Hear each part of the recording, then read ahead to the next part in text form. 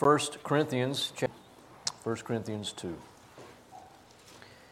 And when I came to you, brethren, I did not come with superiority of speech or of wisdom, proclaiming to you the testimony of God. For I determined to know nothing among you except Jesus Christ and Him crucified. And I was with you in weakness and in fear and in much trembling. And my message and my preaching were not in persuasive words of wisdom, but in demonstration of the Spirit and of power, that your faith should not rest on the wisdom of men, but on the power of God. Let's pray. Lord, we thank you that our faith does rest on your power, and not on our wisdom, and not on our ability. But we are saved, God, by you. We thank you for your gracious work on our behalf. And Lord, I pray this again, we are looking at your word together, that we'd be taught of your Spirit, that we would hear of you, and that you would work in us, God, all that pleases you. In Jesus' name, amen. You may be seated.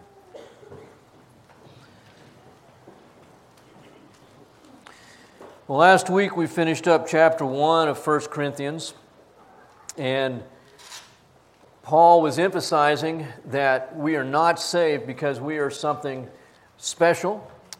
God saves the foolish and the weak. And that our salvation is totally the work of God. So in verse 30 of chapter 1, by His doing, you are in Christ Jesus. And then Christ becomes to us wisdom from God and righteousness and sanctification and redemption. And that is pretty much everything.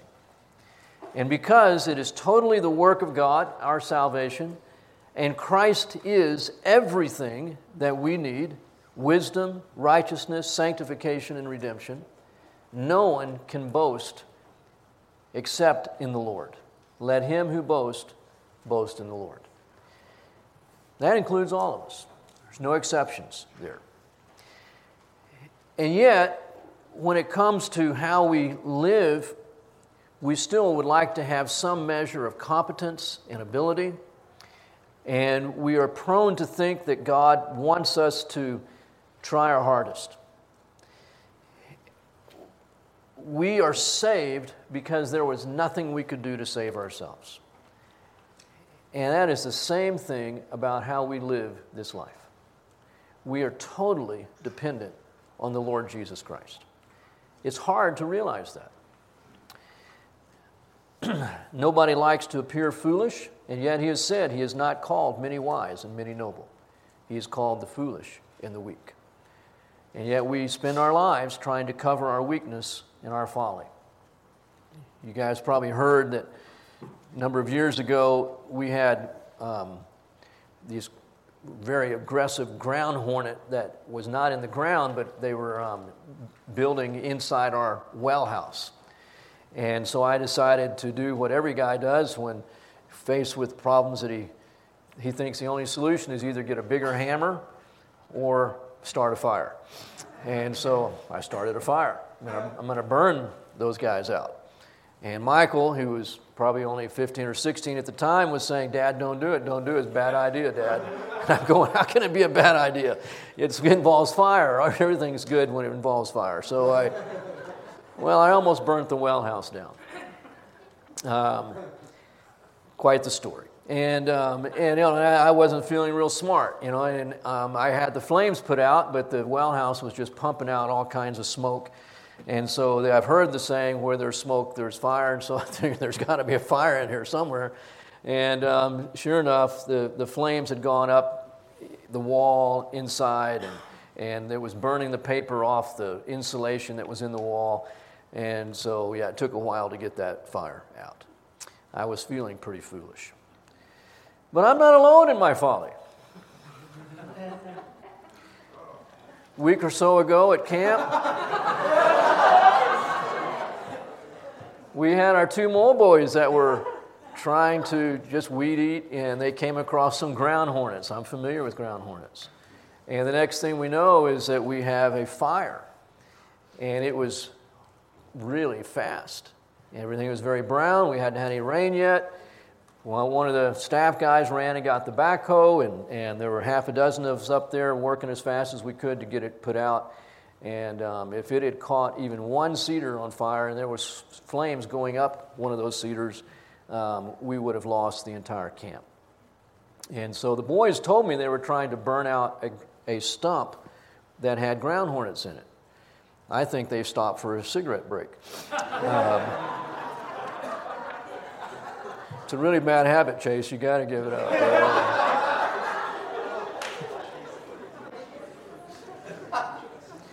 But I knew not to rub it in, except for right now, because what they did was no more foolish than what I did, and I was 2 or 3 times their age.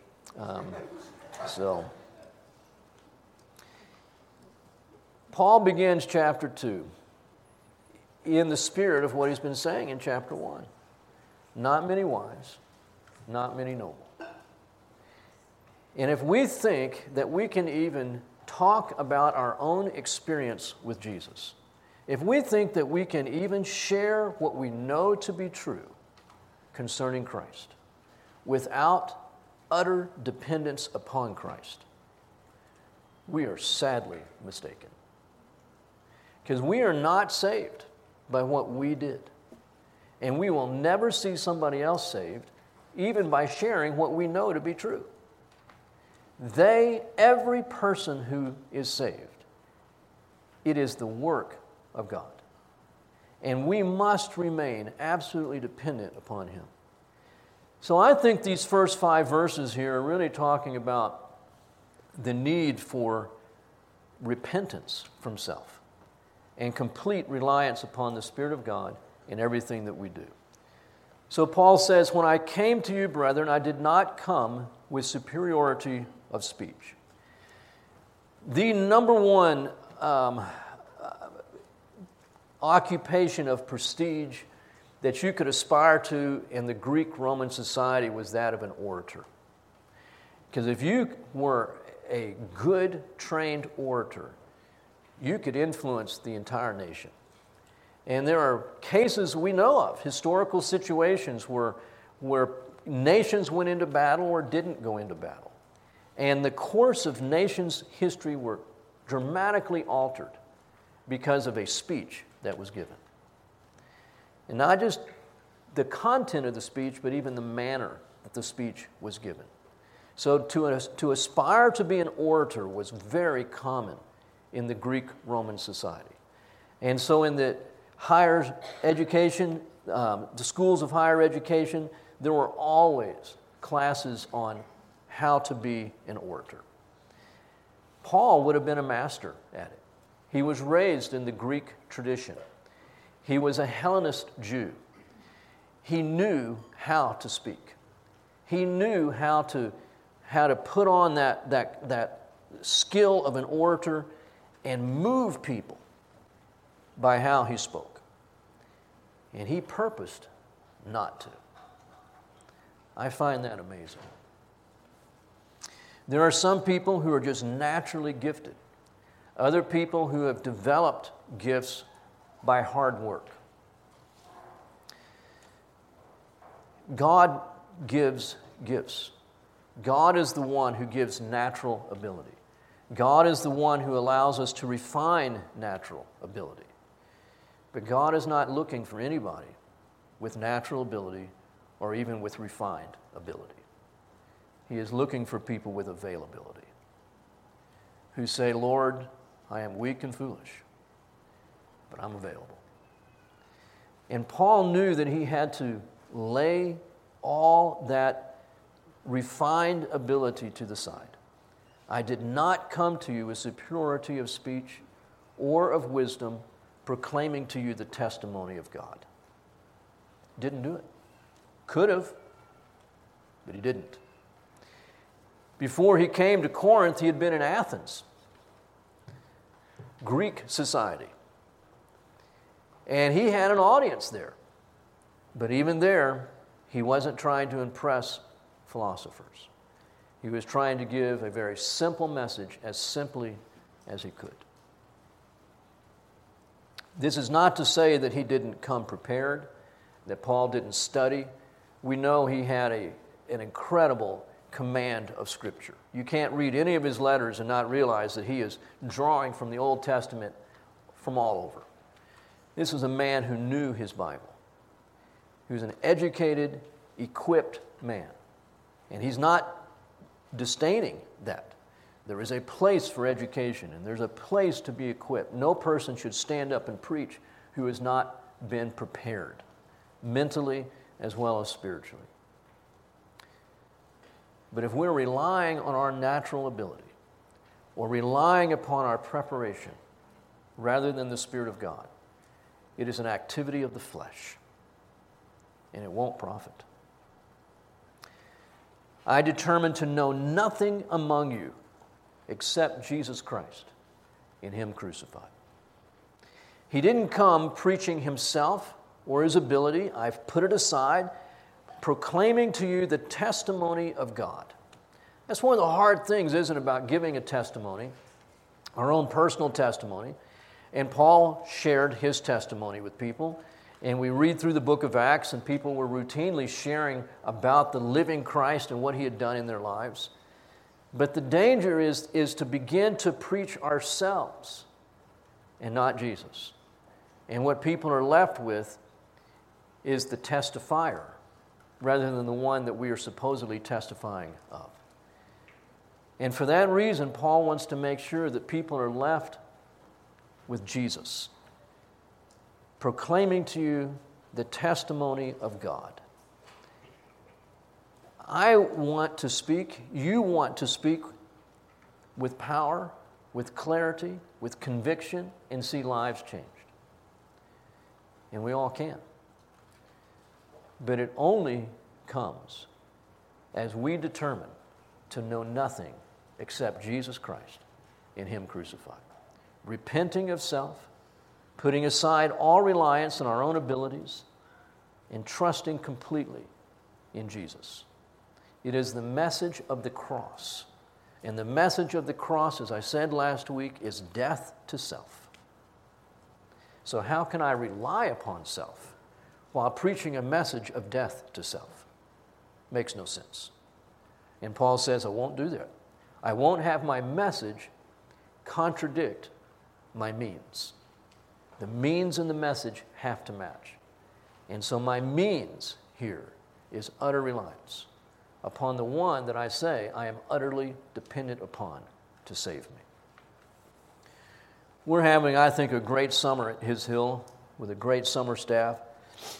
And I have often said over the years when talking up camp to prospective staff, if you think that you are God's gift to children, please do not apply. That doesn't mean we don't want people who don't have, a natural love for kids and natural ability for working with kids. What I'm saying is, we don't want you to come here because you think you are naturally gifted. You might be gifted to work with children.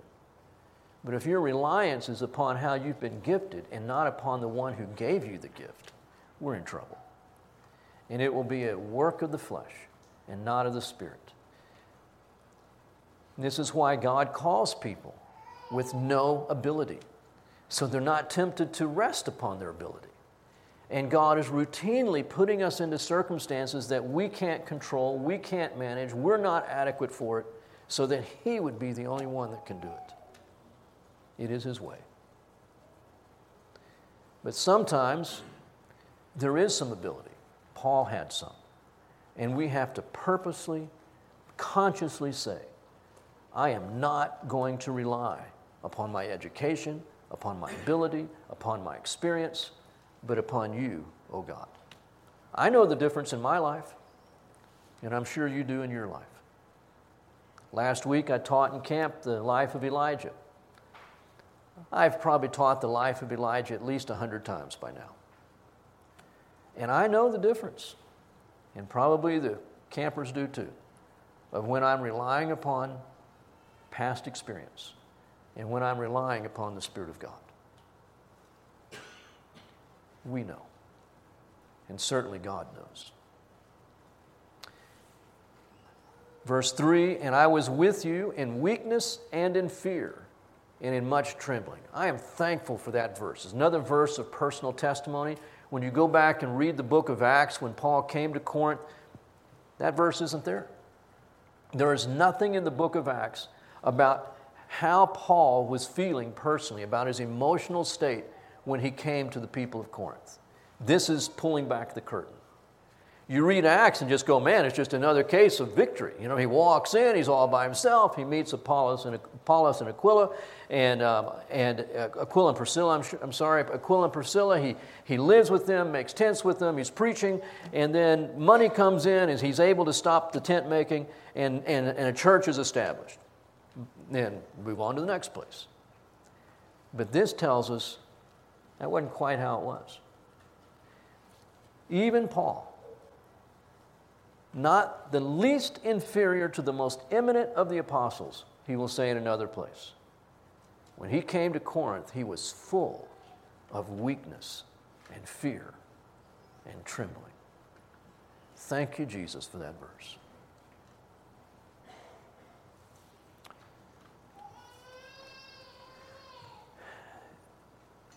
I doubt that was every moment of every day that's how he felt. But I'm thankful to know there were many moments when that was the case. Just as it is for each of us. Filled with fear, trembling, aware of our weakness. Good. It's like Howard Hendricks one time told a guy, he said, Dr. Hendricks, pray for me. I'm about to preach. Pray for me that I don't fall on my face. And Dr. Hendricks says, I'm going to pray that you do fall on your face. I'm going to pray that you are greatly humbled. And the next time he saw Dr. Hendricks, he said, your prayers were answered. It's not a bad thing to be reminded on occasion of just how much we need Jesus. And sometimes that means being reminded that we are fools apart from him. We are utterly weak apart from him. Nobody likes it, but that is the truth. And Paul purposed to live there. Not purposing to live in strength, but purposing to live in that state in which he was called. Weakness and folly. That Christ would be the only explanation for his life. And my preaching, my message and my preaching were not in persuasive words of wisdom. Paul tried to persuade people. He stood before King Agrippa and he says, I'm trying to persuade you. I wish that you would be just as I am, except for these chains that I have on me. There's nothing wrong with wanting to persuade people. But if that is all that's happening, is I am trying to persuade another person, and we're dealing with spiritual matters, it's going to be futile. Our preaching has to be more than the art of persuasion. My message and my preaching were not in persuasive words of wisdom, but in demonstration of the Spirit and power. Sometimes it would be a long speech like Stephen's, and at the end of it, they're gnashing their teeth and grinding their teeth at him because they were convicted. At other times, it was just a simple word. And God brought people to a place of just being undone. Our trust and our reliance in salvation is 100% upon God. And our trust and our reliance and even sharing Christ with another person is the same. 100% dependence upon God. Paul will say the same thing when he writes to the Thessalonians in the first chapter, and he says, our message came to you with power and with the Spirit. That's what we all want. We want to be able to live a life that other people sense the power of God and the presence of God when they are with us. It only comes in living a life of complete dependence upon, reliance upon the Lord Jesus Christ, where we are not preaching ourselves, but we are proclaiming the one that we are utterly dependent upon. And in that, if people come to faith, it will be because of what God did.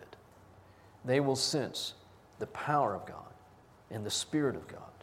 And their faith, verse 5, will not rest on the wisdom of men, but on the power of God. Amen. Amen.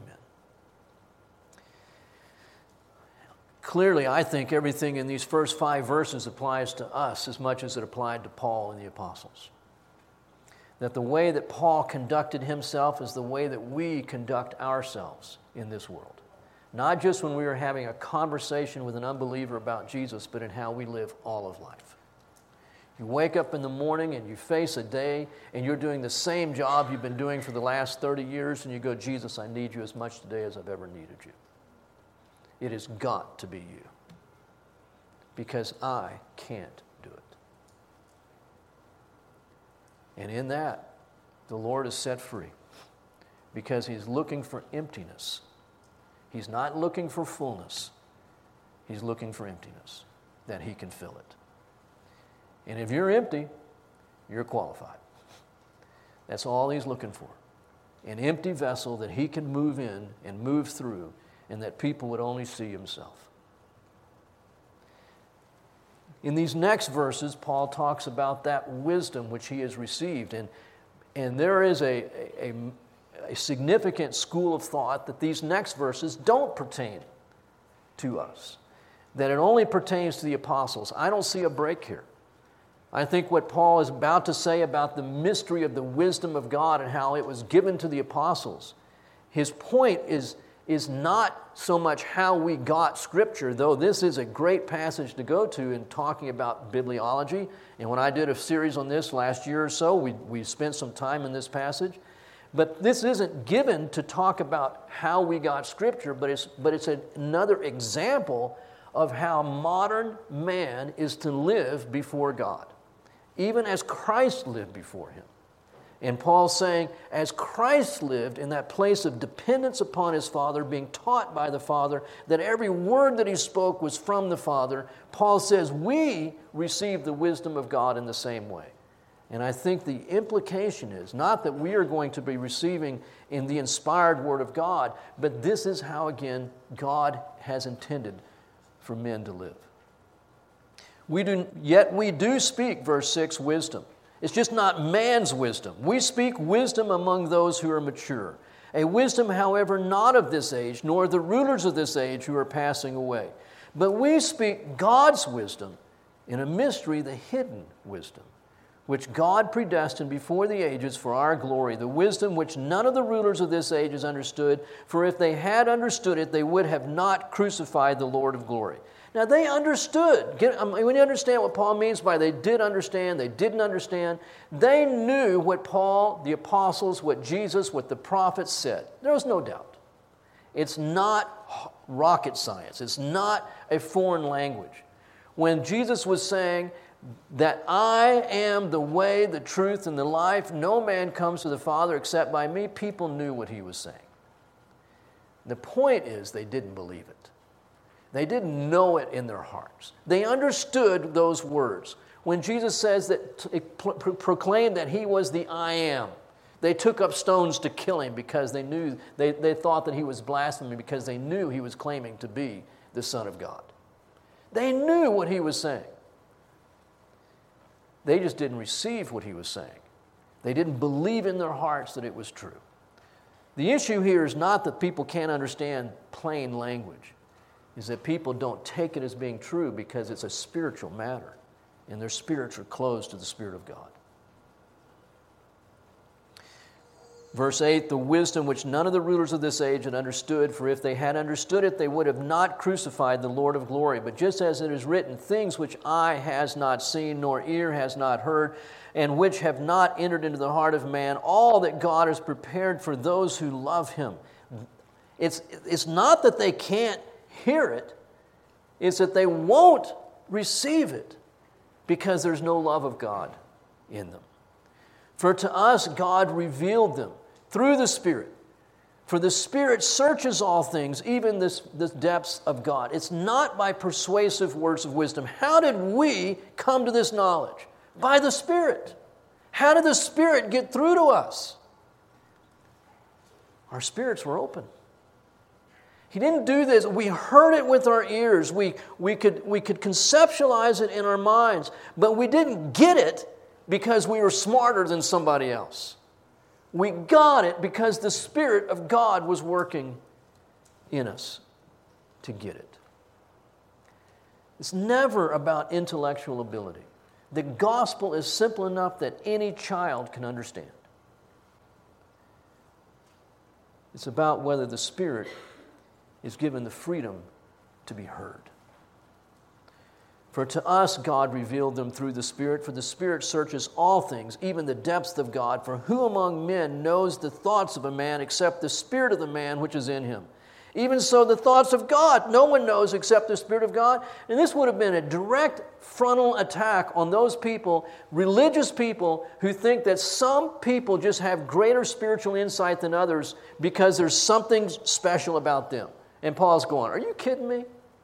There is no way that any person can know anything about God unless God reveals it. Because God, one, is invisible. And secondly, He's infinite. And third, He's in heaven. And so tell me how a fallen man, finite, who can only see the visible, who cannot go to heaven, is going to know anything about God unless God makes it known. It is not because somehow some individuals just have a greater ability to acquire, to apprehend the spiritual. Nonsense. If God can bring water from a rock, God can communicate spiritual truths to a man who's willing to listen.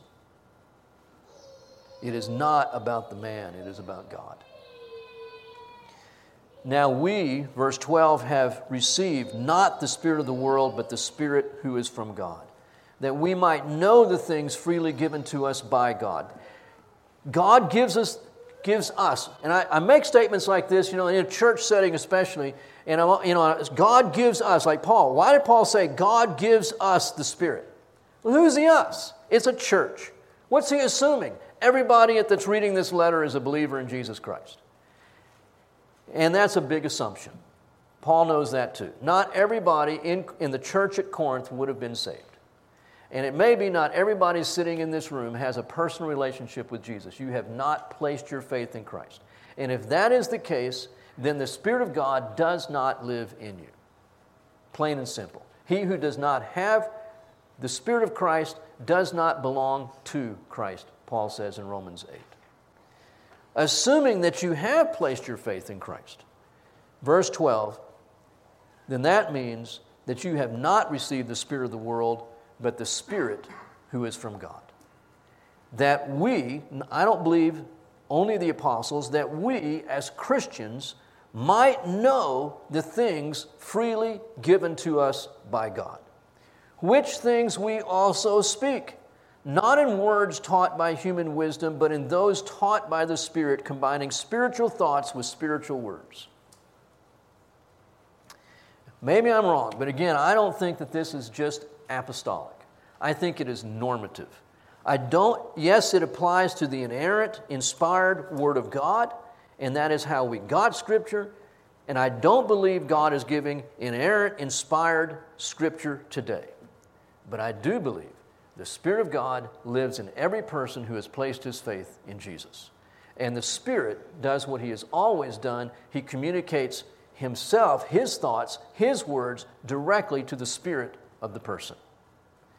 And there are times, we all know this. If you're a Christian, you know what I'm talking about. There are times when you've read the same passage 100 times and you read it for the 101st time and you go, lights come on. Wow, I never understood that before. It's the Spirit of God, combining spiritual thoughts with spiritual words that you might be taught of the Spirit. It is an ongoing, active ministry of the Spirit today that we can all not only count on, we should expect it. We should be a participant in it. Lord, speak to me. Your thoughts, your words, so that when I speak, you are speaking through me. I believe this is what God has saved man for. To restore that relationship where we have the Spirit of God in us and we are in that kind of intimate communication with God where we are hearing the thoughts and words of God and we are God's mouthpiece in this world. In that sense, we are all prophets. Acts chapter 2, Peter said, didn't Habakkuk say, didn't he prophesy and say that in the end times the Spirit of God will be poured out upon your sons and your daughters, and your sons and your daughters shall all prophesy. And what is prophecy? Revelation. It is the testimony concerning Jesus Christ. That God is living in us to speak to us and to speak through us. And many times it'll be when we don't even know it. But those who hear will go, that was God. That wasn't Charlie. That wasn't Mom. That wasn't Dad. This was a God moment. And they may not even tell you they just had a God moment. Because sometimes it's too profound to speak about. But you know, the Lord just spoke. And I heard him. Even sometimes the person who just spoke doesn't know that they were used of God. It is a supernatural life. And when we begin to reduce it to a natural life, why are we even saved? And that's what Paul says in these next verses. Verse 14. But a natural man, which is just Paul's way of saying an unbeliever, a person who does not have the Spirit of God in him, a natural man does not accept the things of the Spirit of God. He doesn't say he doesn't understand the meaning of the words. Again, the Jews understood what Jesus was claiming, but they don't accept it. And because they don't accept it, it doesn't bear any fruit in their lives. It doesn't have any power within their lives. The natural man does not accept the things of the Spirit of God, for they are foolishness to him. And he cannot understand them because he's already rejected them. He cannot understand them because they are spiritually appraised. When was Abraham saved? When was Abraham declared righteous? When he left Ur? No. He wasn't declared righteous until God took him out one night and showed him all the stars of heaven and said, "So shall your descendants be." And Abraham believed God, and God declared him righteous. So he was an unbeliever until that moment. Not an unbeliever that he was an atheist. He believed in God, and he was even following after what God had given him. God said, leave Ur, and he left. God said, go to a land that I'll tell you about, and he went. It was years after he first heard from God before God said, that is a righteous man, because he believed what God said concerning him being a father of many nations.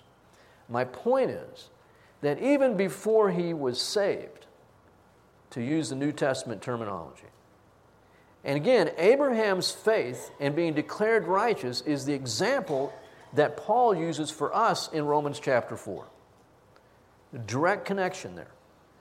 But my point is that here he was as a man who was not yet saved. God was speaking to him, and he was listening. I think what Paul is saying here is that the unbeliever is not saying that he never hears anything from God. But he is saying he's not in a relationship with him, and he is not going to comprehend anything unless the Spirit of God makes it known. And when he does truly comprehend, it's because the Spirit spoke and he received it. And on that basis, believing what God has said about Jesus, he is saved. But unless God breaks through, he is not going to understand. That is true for every person. The natural man cannot understand because these are spiritual things and they can only be understood the Spirit of God communicating to the spirit of man. But, verse 15, he who is spiritual appraises all things, yet he himself is appraised by no man. A man who is spiritual is a man who has the Spirit of God in him. Now in chapter 3, he's going to go in a little bit different direction with that. That's next Sunday. All we need to know right now is Paul's making only one distinction in all of humanity: natural, spiritual. Okay? He's going to refine that a little bit more in the next chapter. But as far as this chapter is concerned, there are only two kinds of people in the world: natural and spiritual. You are a natural person if Christ is not in you. You do not have the Spirit of God. And if the Spirit of God dwells in you, it is because you have placed your faith in Christ, and the Scripture says you are spiritual. Your wife may not say so, but God says you are spiritual. Because you have been born again from above by the Spirit. What makes a spiritual gift a spiritual gift? Because the Spirit gave the gift.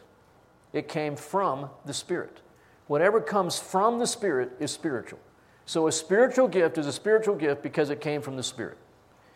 You are spiritual if you've been born again by the Spirit of God. You are not natural, you are spiritual. If you are in Christ, you are spiritual. So then the question will be, am I behaving spiritually?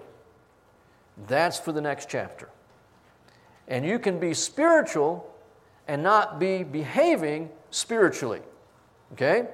But every Christian is spiritual positionally. He is in Christ because he has been born again by the Spirit of God, and he is a new creature, a spiritual creation of God. All of us. Who has known the mind of the Lord that he should instruct him?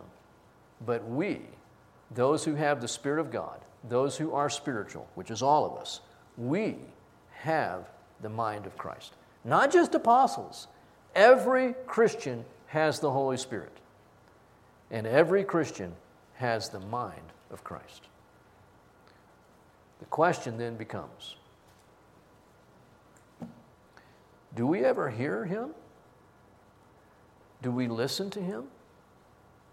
Are we learning and growing in what it means to hear God speak, to think his thoughts?